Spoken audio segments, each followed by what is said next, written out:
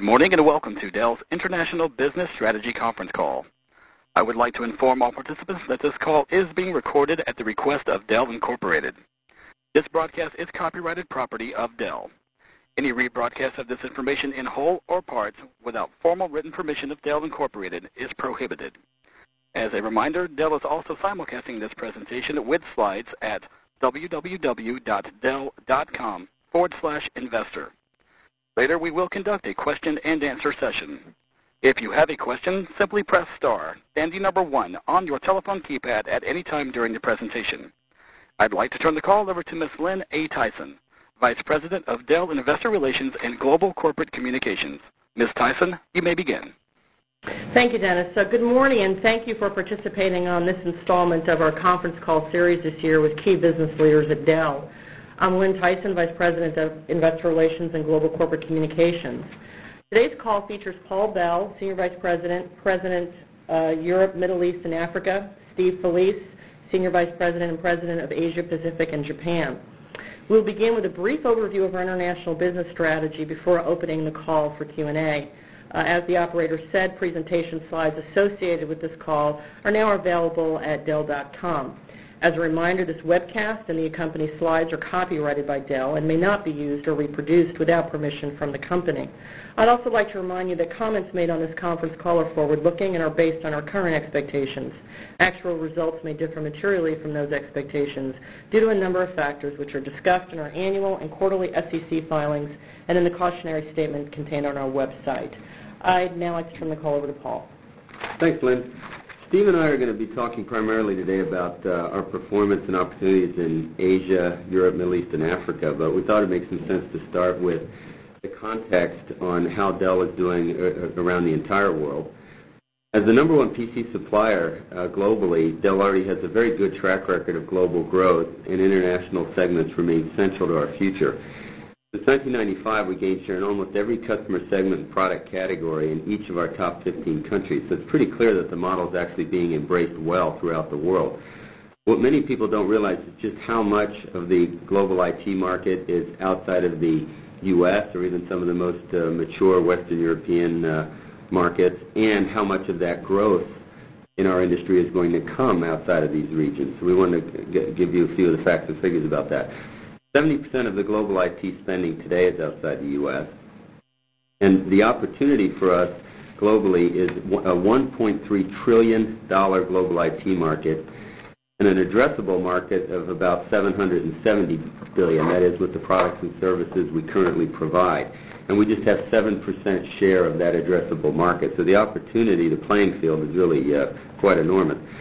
Focusing on our core PC and x86 server business, we're the number 1 vendor worldwide with 19% share. Outside the U.S., we're number 2, and we have only 13% share. However, we've been gaining some ground there. Over the last couple of years, our annualized rate of growth is 22%. At the bottom of this slide, you can see the results in a few strategic countries, which are pretty impressive, but there's still plenty of opportunity for growth in each of them. Focusing on the BRIC countries, Dell is among the top 4 vendors in Brazil and in China in all form factors.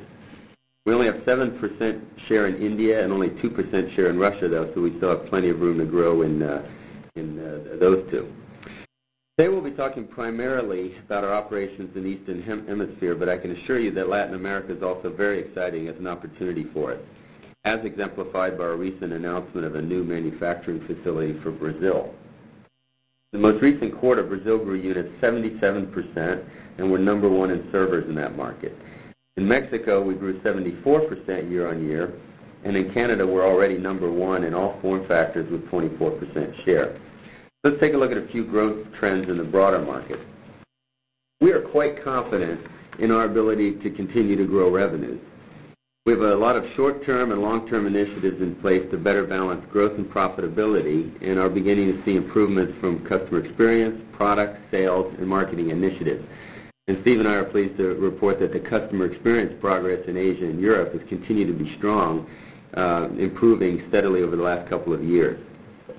We'll also continue to leverage our direct relationships to focus on specific customer segments, But overseas, we'll be flexible to identify alternatives to best extend our value proposition to all geographies and customer segments. I'll talk a little bit about some of these nuances on the next chart.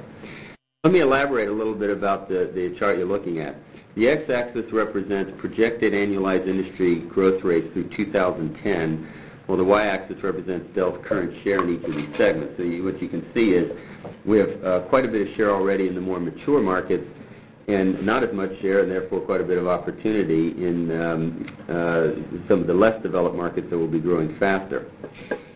For example, if we had similar share in EMEA and APJ today that we have in the Americas, it would add about $26 billion in annual revenue. And that doesn't include services, storage, and our software and peripherals business. Additionally, we continue to extend our emerging categories, which are growing at multiples of the core business. For example, in the most recent quarter, our storage revenue grew 36%, enhanced services grew 21%, and our software and peripherals portfolio grew 10%. Meanwhile, we have plenty of additional opportunity to improve margins over time as our business mix shifts to these more profitable categories and as our non-U.S. regions scale. So let me discuss now our methodical approach to entering new countries. Our approach overseas has been consistent with the Dell model everywhere. We enter relatively slowly, building infrastructure and processes, then build to a fully evolved Dell model. And we are in virtually every country in the globe today, some for virtually the entire history of the company, but others very, very recently. In Russia, for instance, we've really only put a significant investment in that country over the last 18 months or so, and many others, pretty much every other country is somewhere on that continuum.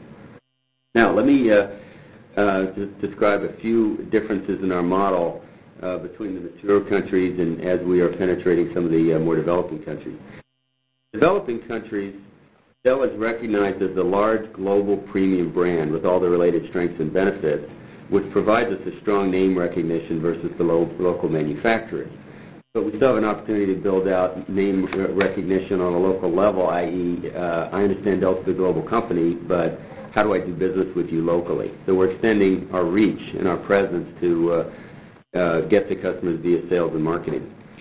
For segments and products, we focus first and foremost on the largest profit pools in the country. We lead with quality enterprise products in both corporate and public segments. And as we build out our customer relationships, we begin to broaden our offerings into more products and services.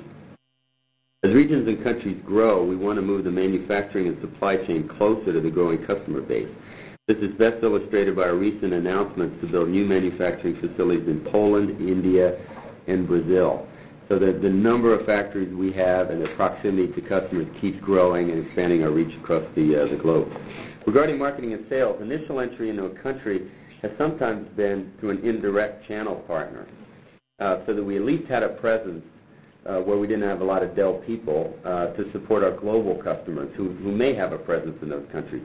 But as that business develops over time, we mix and match elements of the direct model as we build out our infrastructure and relationships, eventually evolving into a purely direct structure over time.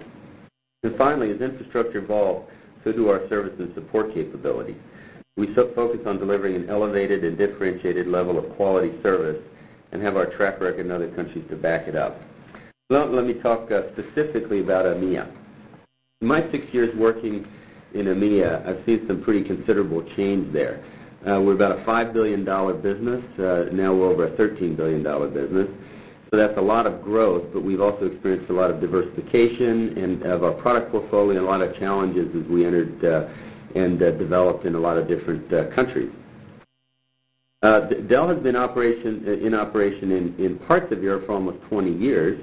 In other markets, mentioned Russia, really just about 18 months now of any real presence there. Italy about 7 years, and Greece about 4 years. So you get a sense that we continue to kind of march along and add presence in different countries as we go. Today we have 17,000 employees in 31 countries, and our regional headquarters is located in Bracknell, England. Our factory up to now has been in Limerick, Ireland. We opened it in 1991, and that's been serving the entire region. But we recently announced that we'll have a second manufacturing facility in Łódź, Poland, which will allow us to get product more quickly to customers in the central and eastern part of our territory. We have one enterprise command center, also located in Limerick.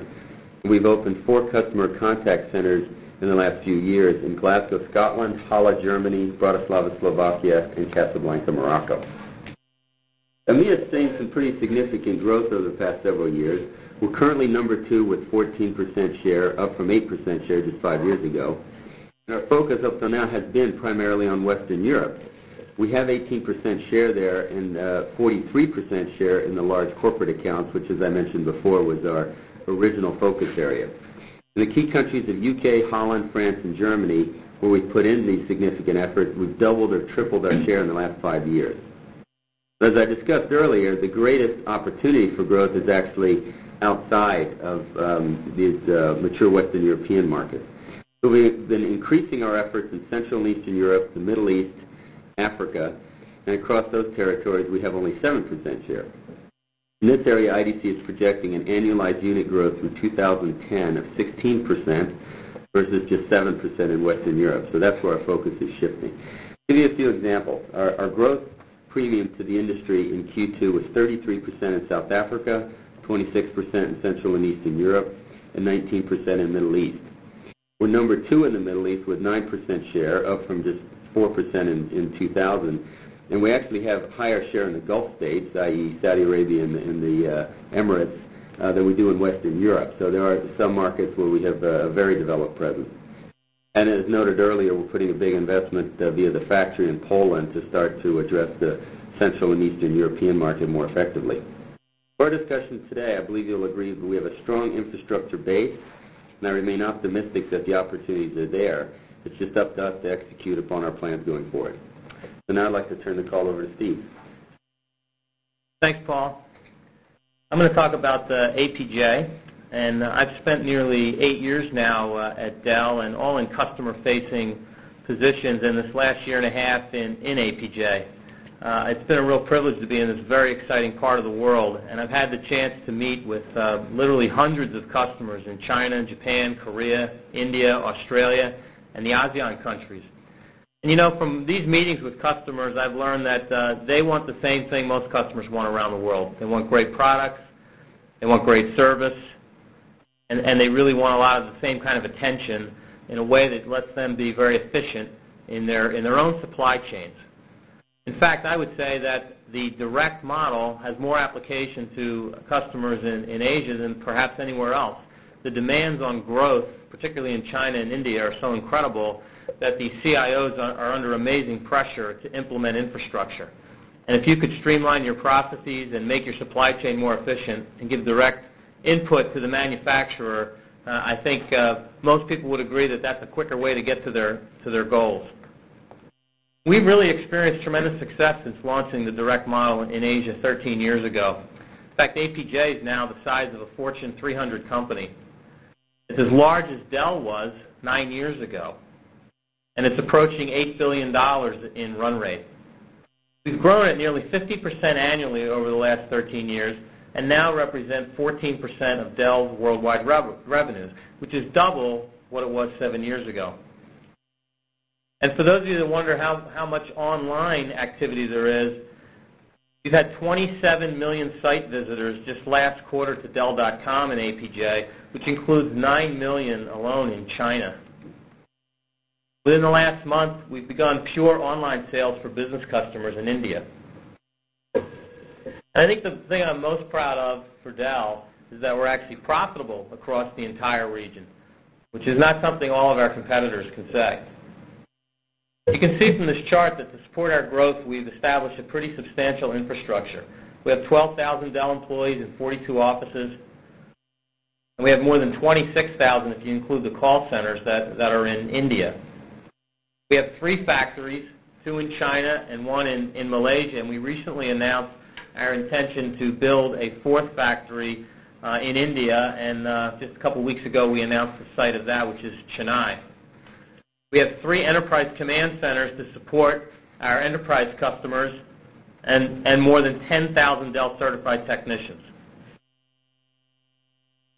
Go to the next chart. I always enjoy talking about our share because I get the question all the time about whether the direct model will work in Asia. And it kind of amazes me that we still get that question. It works very well in Asia, and it works in the non-English speaking countries as well as the English speaking countries.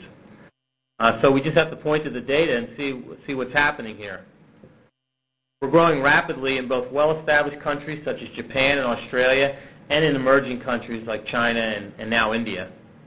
In fact, our share trajectory in all of the key Asian countries is higher than Dell's initial rate of growth in the U.S. after the same number of years. In the top 5 countries in Asia, which is 85% of the region, we are consistently outgrowing our competitors. We grew at nearly 2.5 times the rate of the industry, including Dell, during the most recent quarter. Our combined share in these countries is 12%, which is 2.5 times where it was just 5 years ago. We also continue to diversify from a product standpoint. Over 60% of our revenues are derived from non-desktop computer categories. For example, in the most recent quarter, we recorded enhanced services growth of 44%, software and peripheral growth of 53%, and our storage hardware business grew 34%. And our balanced pan-Asia presence means we're capable of meeting customers on a truly global scale, which is very consistent with the large global businesses that have been built in both the Americas and in EMEA.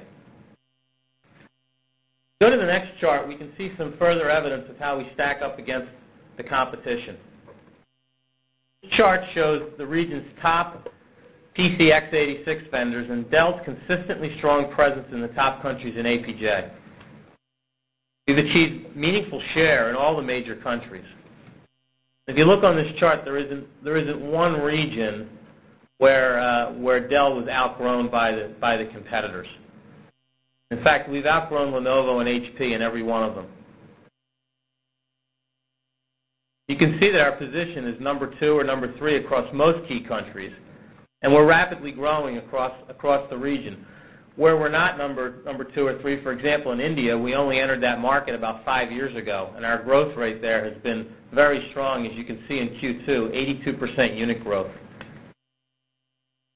So you can see that our business is large and diversified with a broad, substantial presence in all of the key countries. So let's focus a little more on some of the ones of high interest. Let's talk about China. As Paul said, our approach to growing these segments has been consistent with the Dell model everywhere. We initially enter the most profitable segments first and focus on the system needs of enterprises. We established the infrastructure and process which allows us to best serve our customers in an efficient and low-cost manner. We expand profitability and build our customer relationships by broadening our offering with more products and services. China is a perfect example. We launched there in 1998. We established a self-contained business similar to the direct operations we have established in other regions. We built out this infrastructure, and we adopted our approach to the local environment in order to best serve our customers.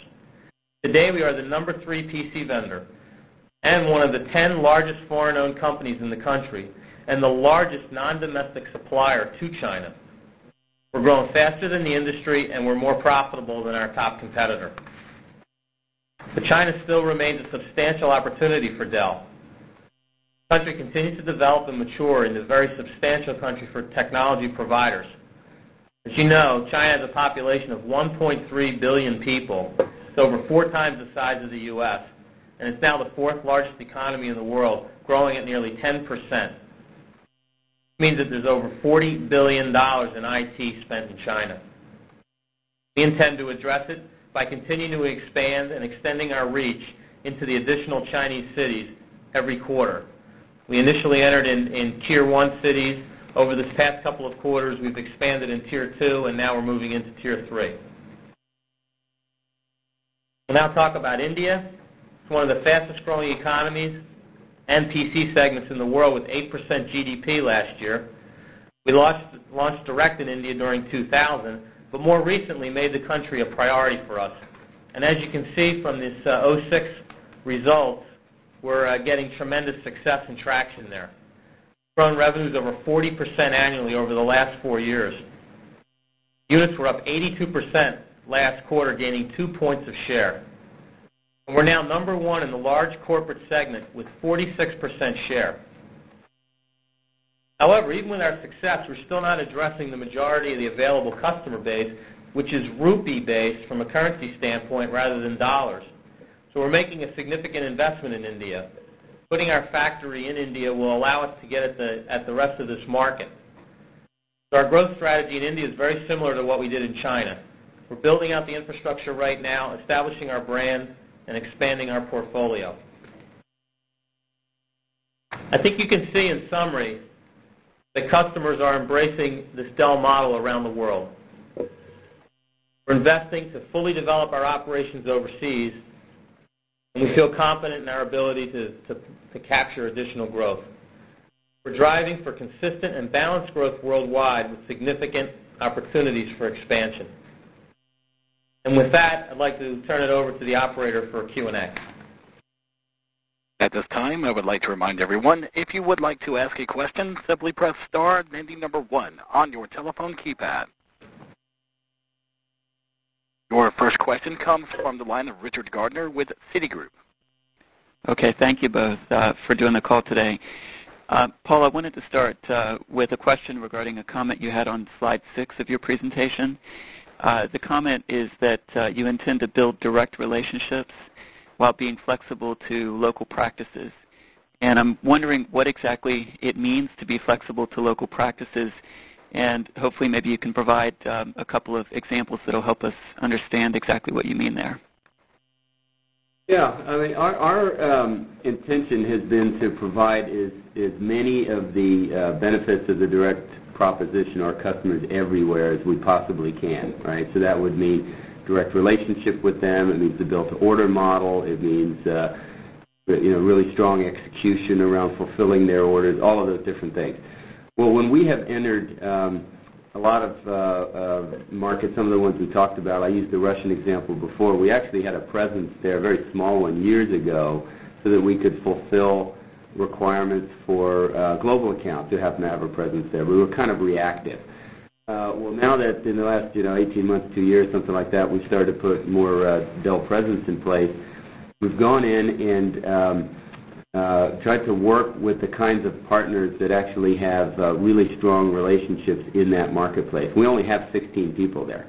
Okay, so we're trying to get, that'll be double by about middle of next year, but it's a relatively small team, and we're building the direct relationship part. We're doing the built-to-order part, but we find that we don't have a lot of presence there yet, and so some of the partners we worked with historically to either fulfill or be service partners to some of the global accounts are actually helping us get into a broader set of customer base, and we're just finding, building relationships there is kind of a particular thing in Russia, to use that example. It's a lot of it is about local knowledge as we can build up our operation. But the partners we're working with know, and in fact have been inviting us to continue to put more Dell presence there, to build out more of the direct presence. That means more technical people, more account relationship people, etc. You kind of build these things together with them. So the flexibility of the local conditions, I think, has been understanding both how much presence we have in the local market at a given time and what's the best way to go about building strong customer relationships that we can hopefully take more and more direct as we build out our team there. Well, I guess just to be a little more blunt, the question is, are you conceding that there are some markets where you might need more of an indirect presence on a permanent basis in order to penetrate the market to the degree that you would like? Or is this a continuation of the strategy that you've always had, which is use indirect relationships to penetrate early on until you can scale the business directly?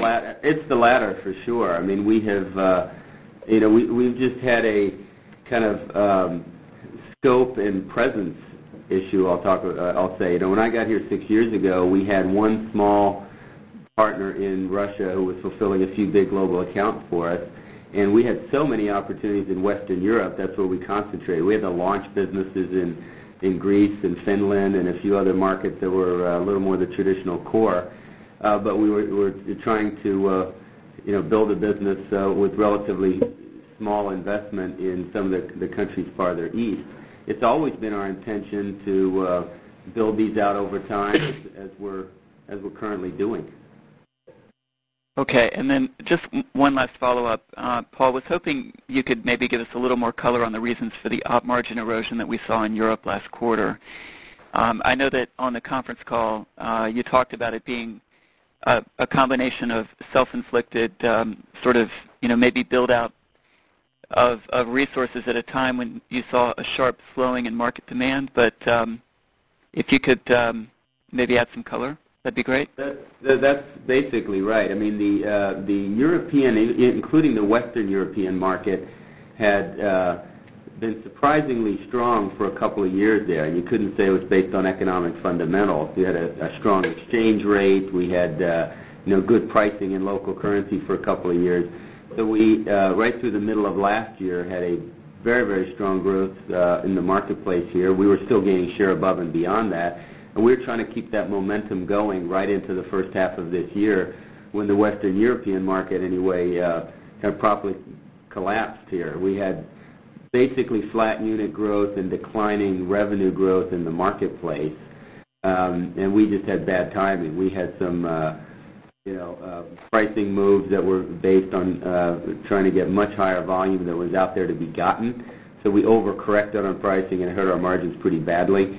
We've been in the process of correcting that since to get kind of back in balance, and I think we've got a better handle on where the market's going now and where we have to price to make a healthy return.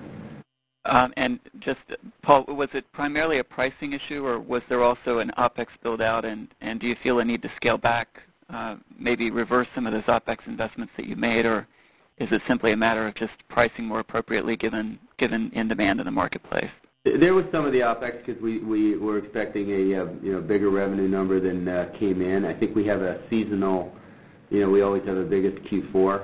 That's the biggest volume of the year just on a seasonal basis. I think we can grow out of a fair amount of that, but you're correct that we were heavy on OpEx in the second quarter. Okay, thank you. Our next question comes from the line of Tony Sacconaghi with Sanford Bernstein. Yes, thank you. I wanted to first follow up on the last question around margin erosion last quarter. I think in your prepared remarks, Paul, you had talked about your excitement for the mix shift to ultimately drive margins higher. Now, clearly, even before last quarter, margins were declining over the last 2 years. So can you reconcile the notion of declining margins over the last couple of years with mix shift? And additionally, related to last quarter, can you help us understand how pricing decisions are ultimately made at Dell? Are they made at a global level? Are they made at a regional level? Are they made at a country level? And just take us through how tactical pricing decisions are made and who's responsible for them. Okay. On the mix shift point, your first question, the reality is that we have the much higher margins as the market does in what we call our enterprise business, so the server and storage business, the software that goes with that, the services that go with that. That's continued to be true, and that mix has continued to be shifting. We've been growing the enterprise and services business quite a bit faster than the client business. We have right now, so far as the law of large numbers on the client side, that mix shift in enterprise has not been significant. It has not been sufficient to overcome the margin pressure we took on the client business. So that's correct. But that doesn't lessen our appetite in any way to keep driving that mix shift. It's strategic business. It's high margin business. We are increasing our capabilities in that area, so we're going to keep doing that. In terms of the pricing decisions, there's some things we discuss at the global level. There'll be some things we'll do at the EMEA level, and other things at local. I mean, broadly speaking, we would tend to set list prices at a pan-EMEA level, for instance, but we discuss our overall corporate positioning at a given time. But so much of our business is with the medium to large commercial space where pricing is all effectively negotiated. So it has to be done very much locally. You're doing bids, you're doing requests for proposal, et cetera, and so the final street price has to have a lot of local negotiation before it's done. So given your comments on the local negotiation, how do we reconcile that with such a dramatic decline in operating margins the last quarter? I mean, it would seem as though, given that it wasn't a miscalculation about list prices that affected the market for the entire quarter. Why were you if the majority of the pricing is actually happening at the local or even at the customer level, how could you have such significant margin erosion over the course of the quarter? And isn't this more real time, and doesn't your management and business model effectively prevent this from happening? We had everybody moving against the same objectives, which was, as I said before, going after more revenue than was to be had in the market. We were frankly surprised when the Q2 IDC data came out to see how much share we had actually gained in Europe, including Western Europe, because the revenue was slower than we thought, but we were still outgrowing the competitors. So everybody was going against a volume target and using, whether it was the list pricing aggregate decisions or some of the local negotiated pricing, we're all heading in that same direction. As we've understood where the market's really going, we're rebalancing that, and that means at all levels again. Right, but Paul, aside from market volumes, wouldn't you have known 8 weeks into the quarter that your profitability on units that had been sold, which has nothing to do with the market, was going to be egregiously lower than it had been in the prior quarter? And also at that point, let's say 8 weeks into the quarter, wouldn't there have been a notion that despite a major deceleration in profitability, unit growth was looking weaker? We absolutely saw all of that, and the correction actions which have taken place into Q3 began in the middle of the quarter. Some of these things took a while to actually get turned around, but absolutely, that was evident. And then finally, on a separate topic, you had mentioned that you had felt that some of the customer service initiatives and actions that had taken place had begun to yield improvement. What do you base that statement on? Again, clearly the deceleration in both profitability and revenue doesn't necessarily support the belief that that doesn't necessarily correlate with customer service being better or worse. So how do you gain confidence that the customer service is indeed improving? Yeah, it's not from the financial metrics. We have a pretty exhaustive set of customer experience metrics. The ones we take the most seriously are the customer satisfaction surveys that we give out to customers. And I think the last year or so we've done something like 600,000 of those around the world. So we get a lot of that feedback from tech support, customer care, sales, all the different touch points that we have with customers.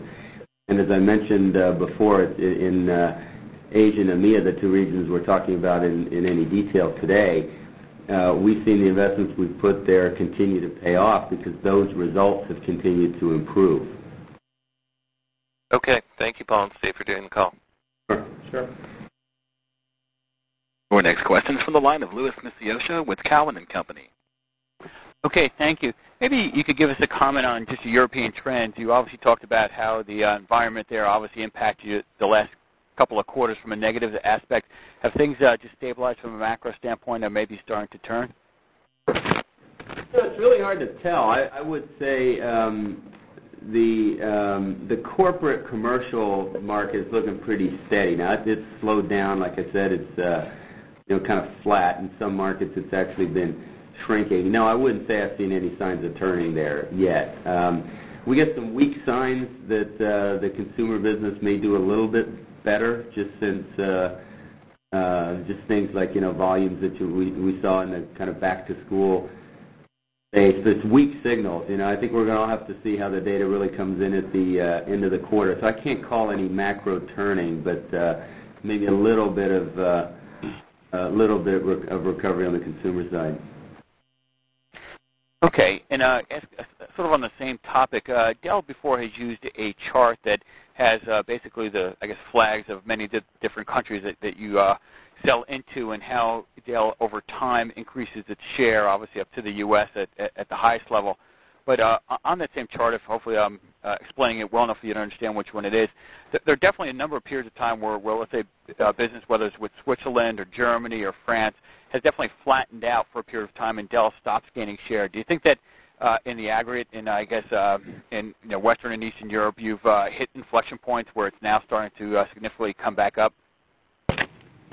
Yeah, generally. I mean, to be honest with you, as we build out this business, we've had plenty of episodes where we didn't have the local management team we needed. We weren't getting the execution we needed. I mean, we do have local teams in each one of these organizations. We worked very hard on driving consistency of that performance over the last 3 or 4 years and have generally gotten that. So Germany was one that, frankly, stalled out for us in the 90s for a while, and lately, though, especially the last couple of years, it's been going quite well for us, and you've seen us put big investments there. We opened up German language sites in Bratislava, in Halle, in Eastern Germany, and even in Q2, where our German business didn't grow very much, we had a 19% growth premium over the market because the market itself was so weak. So I think generally we are getting that consistency. Just teams and even some of these smaller markets like Switzerland that you mentioned are gaining the experience and kind of learning how to operate the business. But I will tell you that's a constant challenge to continue to work on driving even greater consistency. Okay, thank you. Your next question comes from the line of Brian Alexander with Raymond James. Thanks. It seems like if I were to compare some of your developed markets like the U.S., your large corporate share has generally been in the mid-40%, but SMB has been closer to 30%. And if I compare that to what we're looking at today, it looks like your large corporate share is also above 40% in some of these regions, yet your overall share position is much lower than it is in the U.S.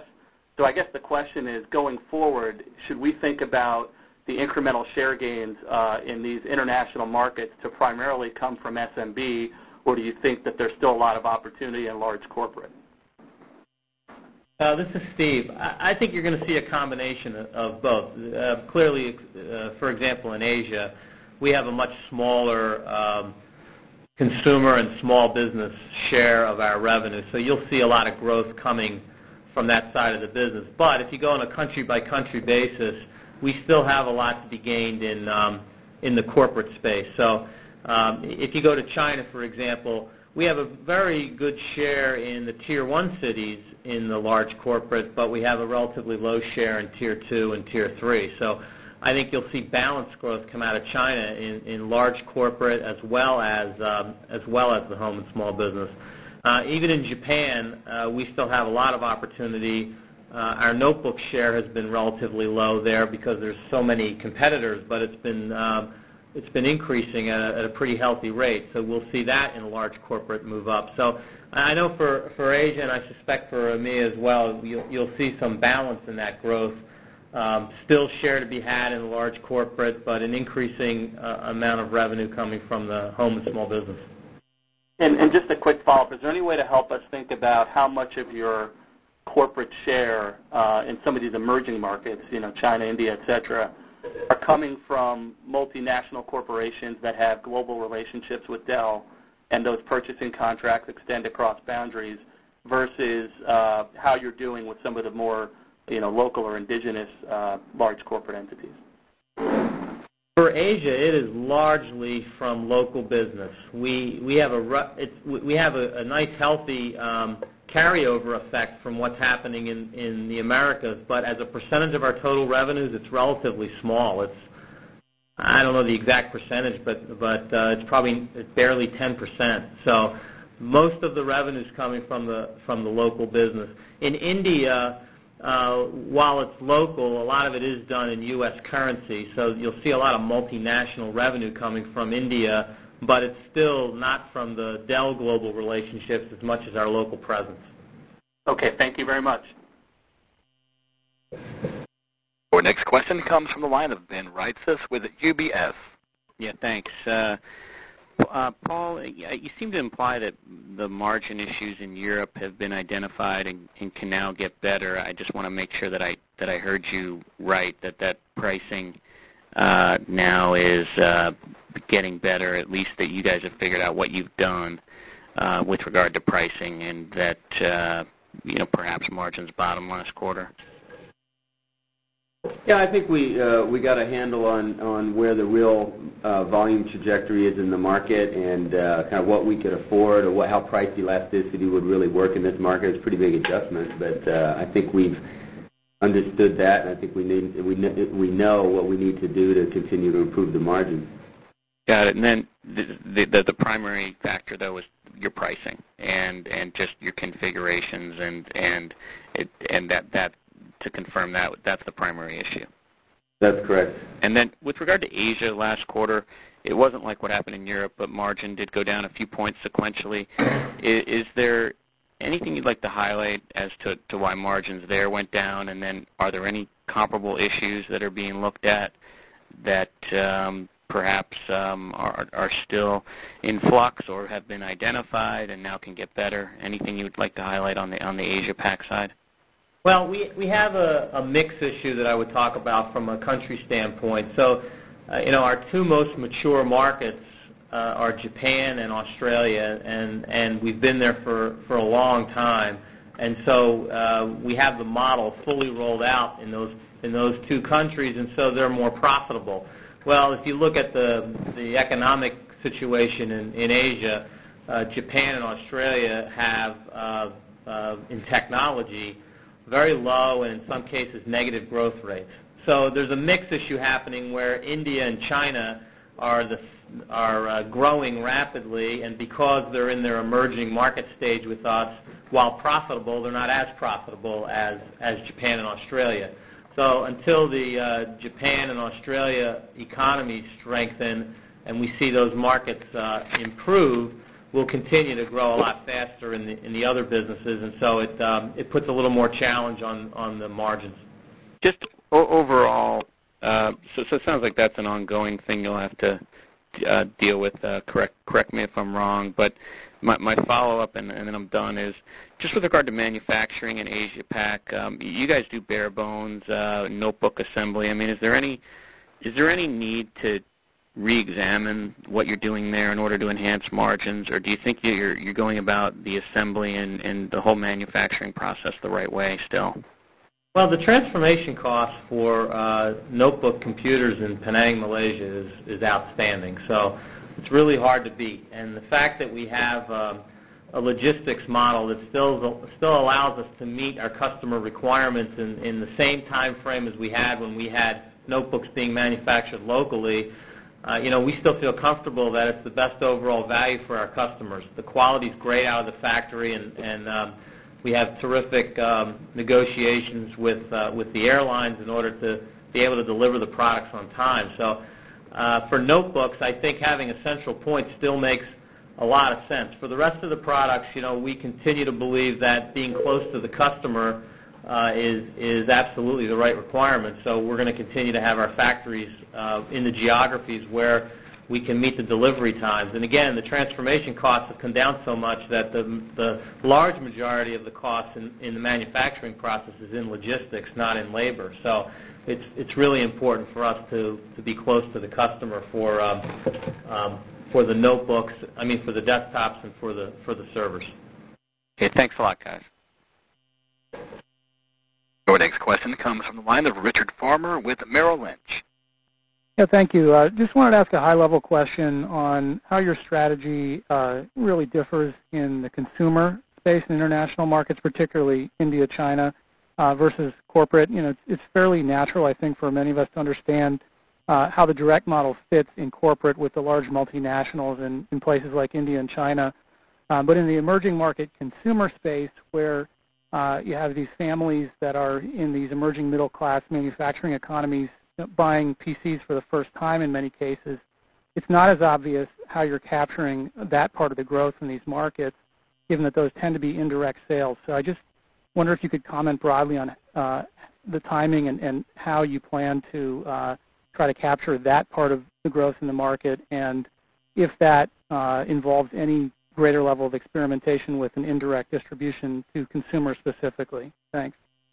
Well, I would say for the most part we're doing it the same way we do it everywhere else. And the way we enter these markets by focusing on the profit pools allows us to enter the market and still hit the initial customer base that we're primarily focused on. So as we get bigger and bigger, we can start to branch out into those new first-time buyers that really want to spend a lot less on their initial technology. Our initial play when we enter these markets is to focus more on the experienced buyer and someone that's buying a richer configuration.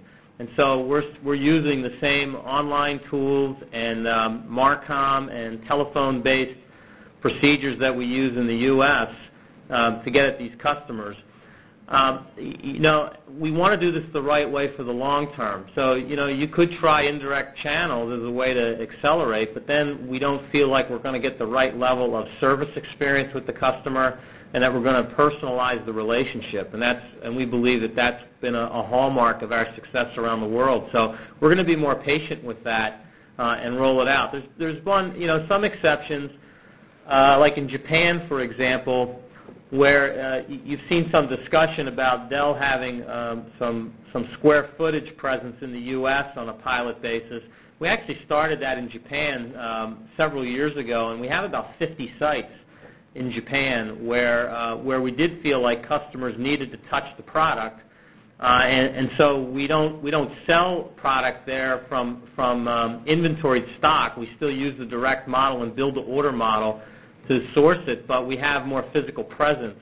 So we are trialing things like that, but we still want to stick with the basic model principles, and it's been working very well. Our consumer growth over the past couple of quarters has been very healthy using the online tools and the direct sales approach.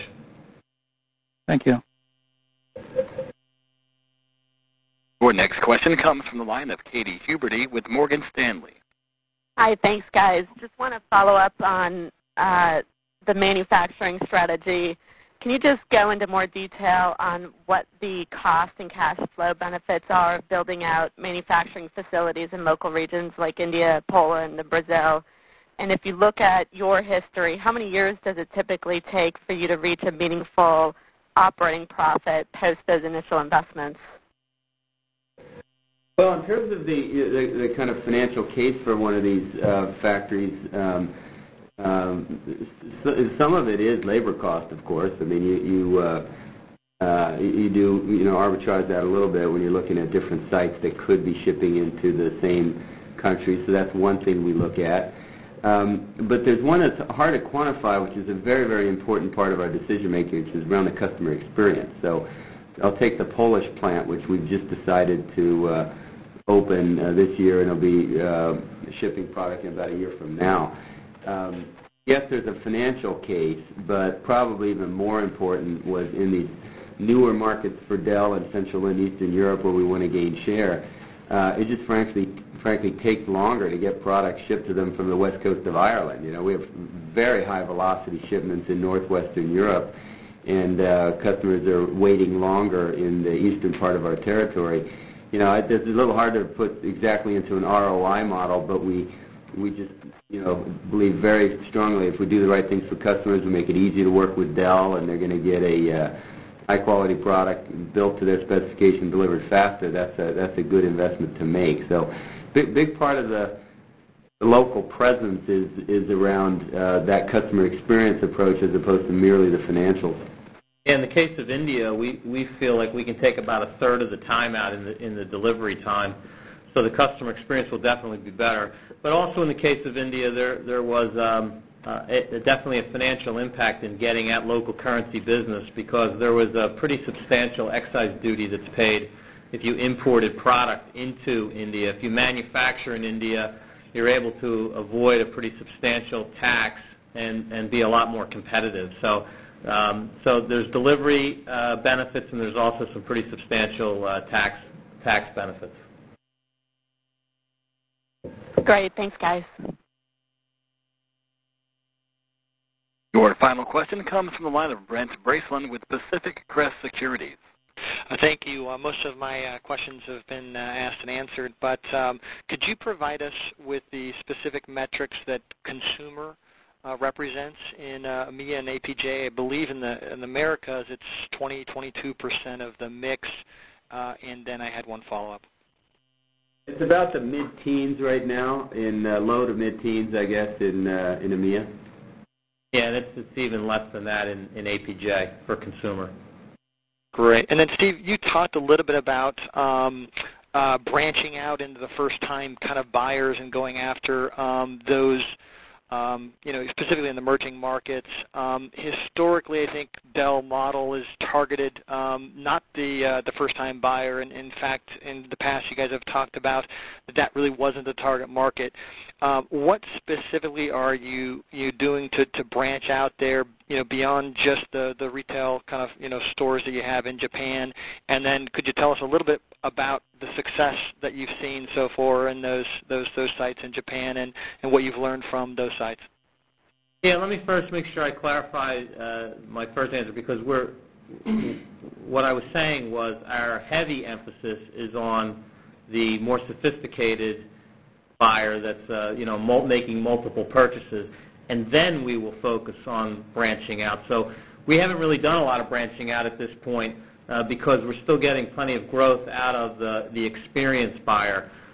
In the case of Japan, we think it's had a good brand effect, and it's certainly been profitable, and we've been getting some growth, but it is actually a very small portion of our sales. We still get the large majority of the sales coming from online and the phone. So we feel like the site presence just allows us to get to some customers that feel like they have to touch the product. We justify it from a profitability standpoint. I think if we were losing money at it, we just wouldn't do it. So it's profitable, but it's not having a substantial impact on the revenue growth of the business.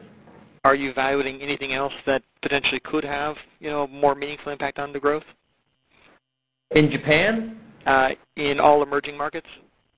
Yeah, I think in the emerging markets we're clearly looking at some wide geography-based strategies, how to get to some of these customers that might be a little tougher to get to. But as I said earlier, it's really peripheral to the key strategy, because there's so much growth to be had in the major markets that we want to do this in a balanced way. If we try to go too far flung, I think it will get away from the model. We like the fact that we're profitable in all the countries in Asia, and we'd like to grow it out that way as opposed to just trying to grab growth for the sake of growth. Fair enough. Thank you so much. I want to thank everyone for calling into our conference call today, and I'd like to turn the call back over to the operator. This concludes today's conference call. We appreciate your participation. You may disconnect at this time.